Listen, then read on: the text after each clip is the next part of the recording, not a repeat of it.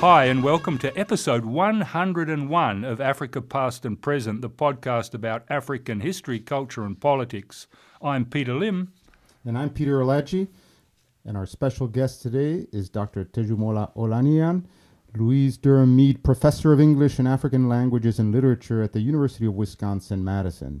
His research interests include post-colonial African and African diaspora cultural studies, literary and social theory, drama and popular culture, such as music, film, political cartooning, and so on.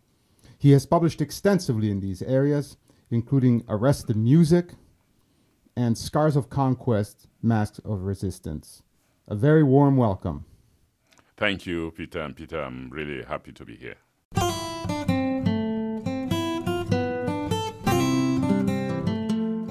You're soon going across campus, across the Red Cedar River, to give the keynote address to a conference on explorations in African and Middle Eastern political cartoons.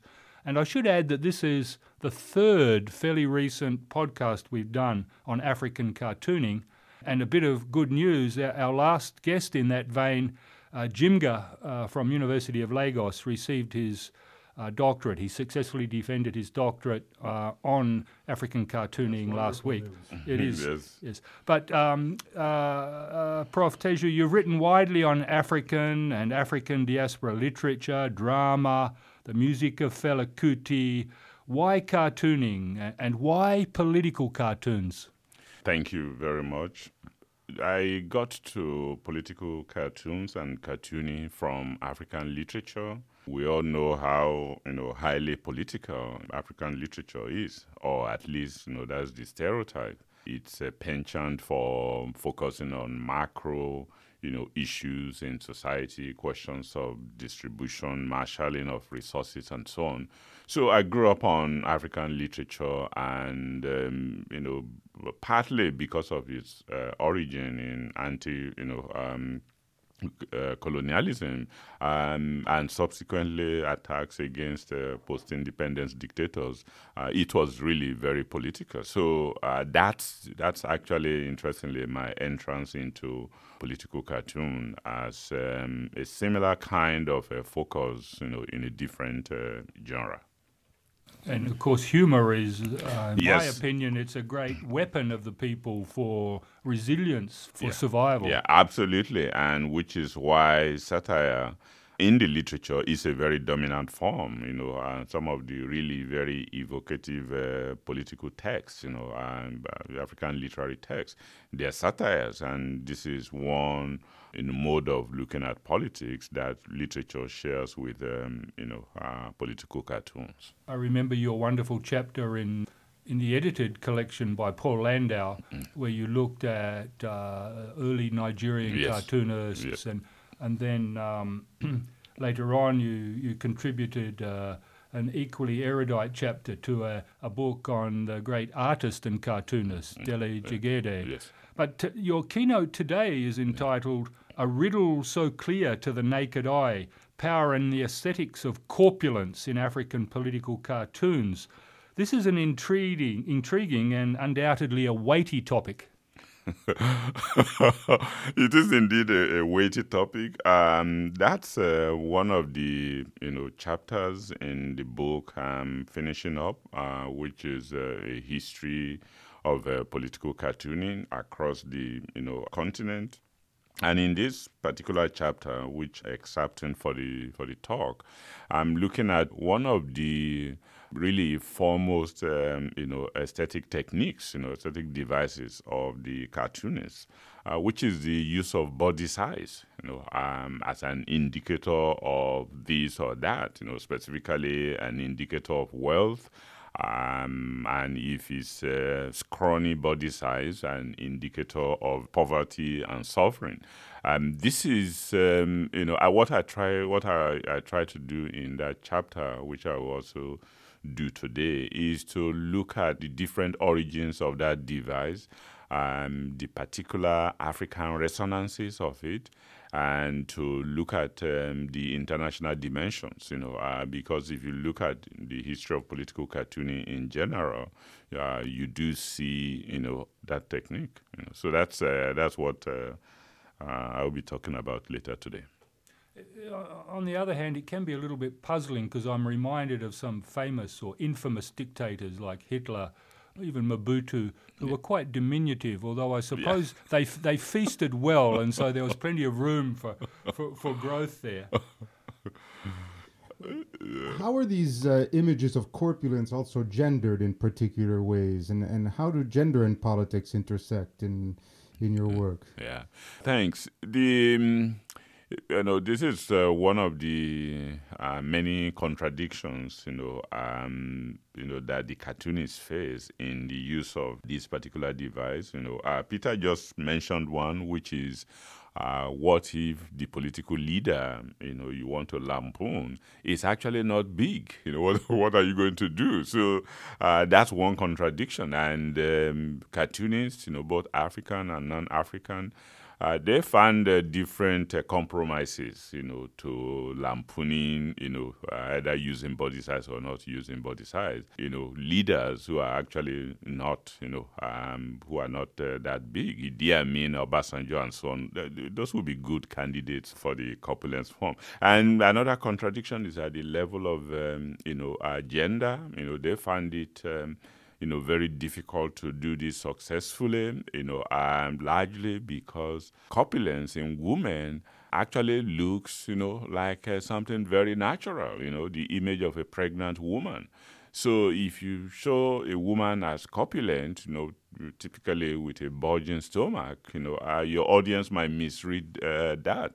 So that's one huge problem, that the cartoonists face, such that in representing corpulent women, they, either go to extremes and making the woman really ugly top to bottom, rather than the focus on the middle, or go for another form of critique, at all. So it's a very gendered tool. It's tailor-made for men, the typical image of the rich, bulk, middle, and men. So it's not just that, it is a gender technique. This is also cartooning generally, not just in Africa, but also globally. It's a very gendered profession. There are way more men in the profession than women, which also, leads to the fact that the few women practicing the profession, they've not been able to decisively affect some of the, classic, stock of aesthetic devices, because the only way you actually change these devices is to have lots of people reshaping, devices from a particular point of view.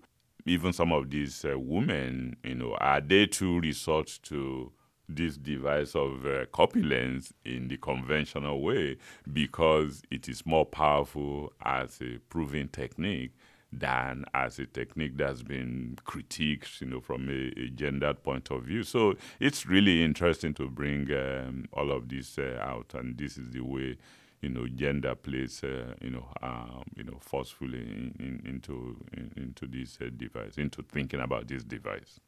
As a historian, I'm also interested in how corpulence changes over time, because it seems to me that what sometimes is referred to as the belly of authority is revered in an earlier period, but today the images even of men, and this applies not just to African men, of course, men in the West and men elsewhere, what is revered is not so much maybe the belly of authority, but, the ripped, very fit, sort of almost metrosexual male. Is there a change also in this aesthetic in West Africa, and is this representative so in the cartoons? Unfortunately, no. I'm sure it will get there, and I talk about this, particularly in relation to, to women, body size and women, because there are, particular African cultures, apart from the, questions of money issue, corpulence, and so on, that actually, refer robustness in women, and there are all kinds of fattening farms before marriage and so on.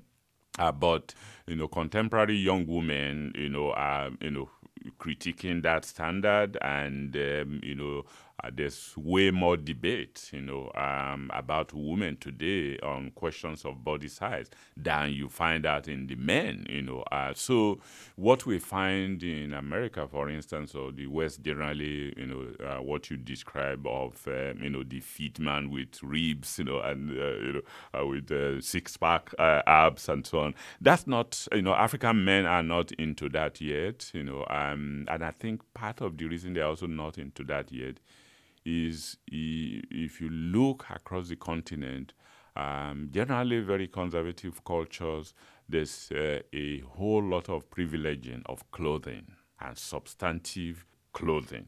What is the use of your six-pack abs if it can't be seen, if they can't be seen? So, and the emphasis on the clothing is as rich clothing, rich clothing not just in value but also in size. People might be thin. In fact, many men are thin, and it's actually a matter for regret, and you make up for it in being well padded up, These issues of size and gender also remind me of the fine arts traditions in Africa, in masquerade, in masks, in, for instance, Cameroon and Malawi, the Gule Wamkulu masks, but also in your homeland, the Yoruba and the Igbo have this very long satiric tradition, thinking of Igbo women's songs that can be used to ridicule politicians. And so sometimes when we think of cartooning, we see it as only beginning after the Japanese and after the Western Europeans. But what about this longer satirical tradition in Africa? Yeah, they contributed a lot to what we have in the cartoons today. That's part of what I'm studying, because they supply the, foundational cultural assumptions that, I discovered in my work actually infuse, this borrowed form, which, you can date it back to mass, printed circulation. It came to Africa as part of, colonial rule, but the foundational assumptions of the culture, which you can find in so many other cultural forms, today I would try to give example from the dress patterns and from the music, from instruments, to see, how these ideas have longer trajectory, even though the form in this particular issue we're talking about in the cartoons. So the form is of more clearly Western origin. Although when you look at visual forms and those masquerades you think you talk about, you can actually link them much closer to the to the cartoons. Yeah. And not only have you written widely on African cartooning, you've developed the very innovative AfricaCartoons.com website that represents so many African cartoonists and their work. Can you share with us and with the listeners maybe your motivations for launching this digital project, what your objectives were, the successes and maybe the challenges so far, and the connections it's helped you make? Yes. Thanks. When I, started working on, cartoons, first of all, I became interested in cartoons towards the end of my high school, and I began clipping and, collecting and so on. But I didn't, study them then. It was, about 2 decades later, when I had already left Nigeria, that I thought, oh my God, I would like to study this. And I didn't know where to begin in looking for them, So I went to the library and, the librarians were very helpful. This was at the University of Virginia. They would get me microfiche, boxes upon boxes. And I would go through, each of the roles and make photocopies of the cartoon pages. I got research assistants to help me. And then after a while, it occurred to me that this form will become more important, in the future, because many societies are getting democratized. There are more newspapers and, cartooning, becoming more popular than before. And I thought it would be really, really, significant to have a place where people can actually begin, their research and have one sharp overview of what's going on the continent. And I thought constructing a database would be that. I started that before the explosion of the current mass media form that actually allows the spreading much more easily. But the goal is to provide primary source of information that people can begin with about all the continents. It's going to be historical, which is every cartoonist who has ever published, and samples of their works. And if people want to learn more, they can then do research on their own. So that's the it's as a beginning primary resource for study of African political cartoons. And I also wanted to popularize and help promote the cartoonists for that. And I've gotten emails, people thanking me, and cartoonists who weren't there yet asking to be included and sending me samples. So it's been really gratifying to do that. And as to the challenges, of course, it's you constantly have to think of how you are coding them online to make sure that they will stand the test of time. And I can't do it alone. I also have able research assistants and students go in and come out of the project, and sometimes it's hard to to get people with the required skills to do that. We look forward very much to that exciting book, and I'm sure it will cause a lot of enjoyment, but also make people stop and think, and also think about taking cartooning seriously. There are these, of course, big issues confronting cartoonists today of censorship and self-censorship. Is it getting better or worse, do you think, across Africa? It's actually a toss-up, It's a toss-up in the sense that you still have the conventional stuff, which is that governments are unhappy.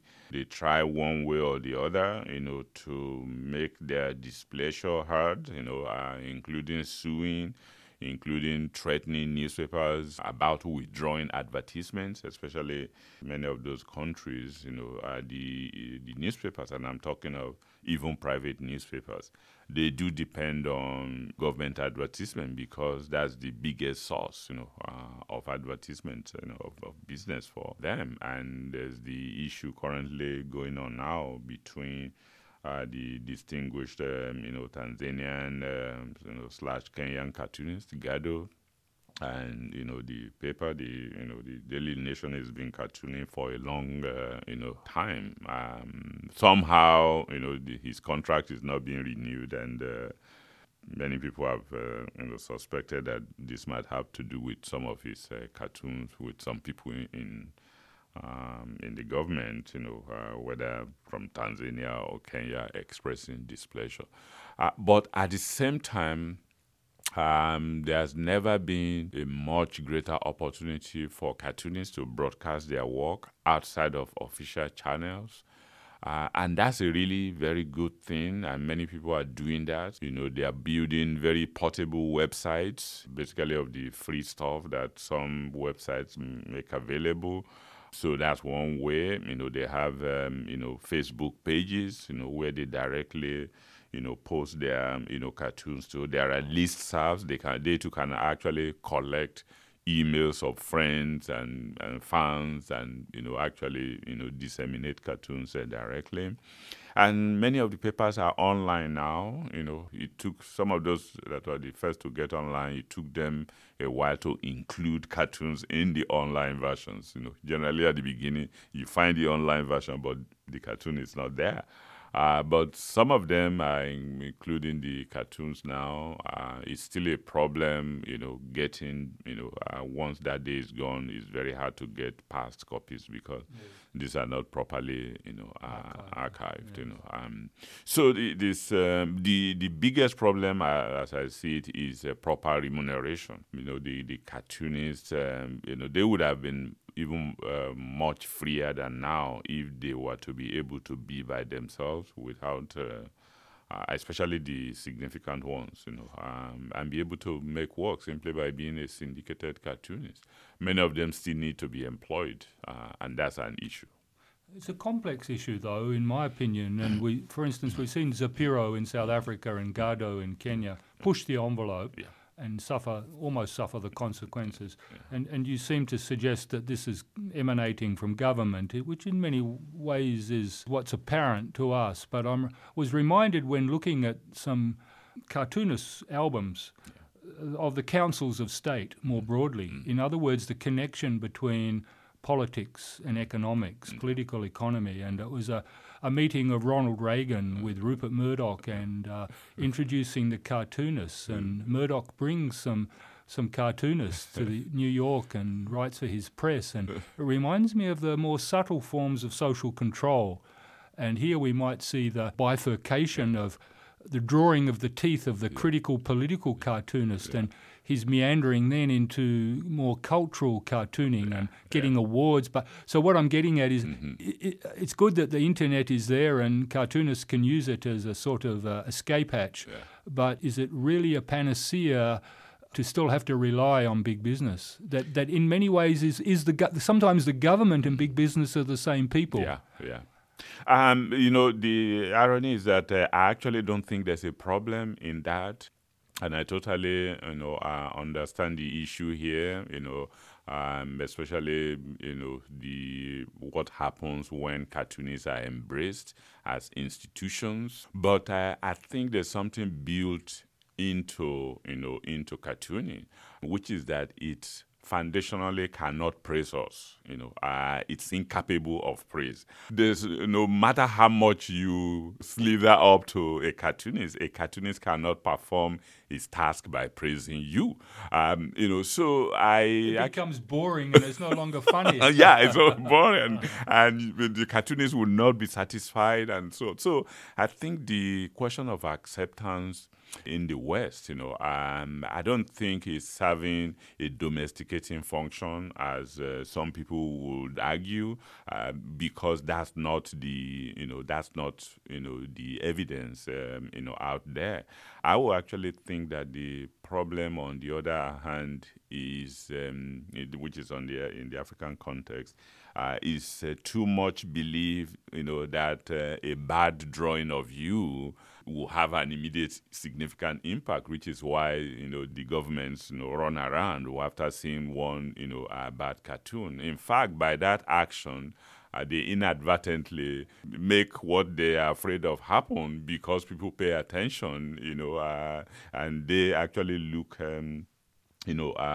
foolish. So I think my position is very much counterintuitive on this, but that's because of putting the form we're dealing with itself into context. It's really, really very difficult to domesticate, whether the person is dealing with political cartoons, dealing with politicians and political issues, or social ones, with relationships and so on, because essentially cartooning is, a kind of simplification through exaggeration. So I would prefer a situation where cartoonists are actually, established and well institutionalized, and accepted.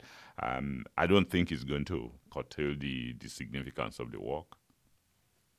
Now, our podcast claims to be about African history, culture, and politics. And one of your current projects listed on your professional website is a cultural biography of the post-colonial African state. Sounds right up our alley. What does it involve? Oh, my God. Yeah, okay. So when I finished my first book, which is Scars of Conquest, Masks of Resistance on African American, and Caribbean drama, it occurred to me that it felt too celebratory. Essentially the book is about, anti-colonial literature, the great invention of culturally anchored forms, against, the much earlier aping of a Western tradition. So other than the fact that this is still European languages, you are talking of really very, very inventive formal forms. So I thought that was too much of a success story. And I try to, look at if this story is really, if it speaks so much for the contemporary African situation wholesale, how come, there are still many problems? So I've discovered then that, this is just one dimension of a very big issue, and that the way to get a good handle on the issue is to talk about the state, and then I realized that, of course, the literature has been talking about the state for so long. At the beginning, when literary critics talk about the politics of African literature, they don't talk about it in terms of the state. They talk about it in terms of this politician, that politician, So it's in individual ways, corruption and so on, but not as this coming from an institution, the state, which you can study that and which actually has its own history, trajectories. So I decided to write a history of the state in Africa. So this took me squarely into political science and history, but that's not what I want to do. So I decided on a cultural, biography, which essentially means a study of selected cultural forms, first as they represent the state, and secondly, as the state imprints its mark on them. So I'm doing it, in a bi-directional way, which is that when you pick a form, you look at the many ways the state shows up in that form, and secondly, you try to think about, how the state made its impact, on that form. And I found out that this is actually what I've been doing without knowing it, because if African literature is political, it's not just that the writers are committed and so on. It's also because the state has imprinted its mark. The state is so significant that, it's putting its foot everywhere, and you have to feel it. So it's the same thing in political cartooning. It's the same thing in political music. Even in other areas that people don't think about, like microcredit organizations, people gathering together, bundling together money to help themselves. This is because the system is not working the way it should, so they had to come together and help themselves. This is the cultural origin of NGOs, to the extent that they are, taking the place of, where the state should be in the provision of amenities. So there are so many chapters in the book, and the irony is that some of the chapters started to become books in themselves. The Fela chapter started out as the political music chapter, which was devoted to a survey of political music, militant music on the continent, why people would do that, what's the response of the state. And the section on Fela got bigger and became, a book. The political cartoon book also started as a chapter on political cartoon. There are two other books in the book. One is on the bureaucracy. I'm also studying the bureaucracy. So that's the origin of that big book. Well, you better stop writing chapters. Yes. You'll have too many books to write. Thank you so very much for talking to Africa Past and Present. Well, I'm really very happy, and thanks for the excellent job you are doing here.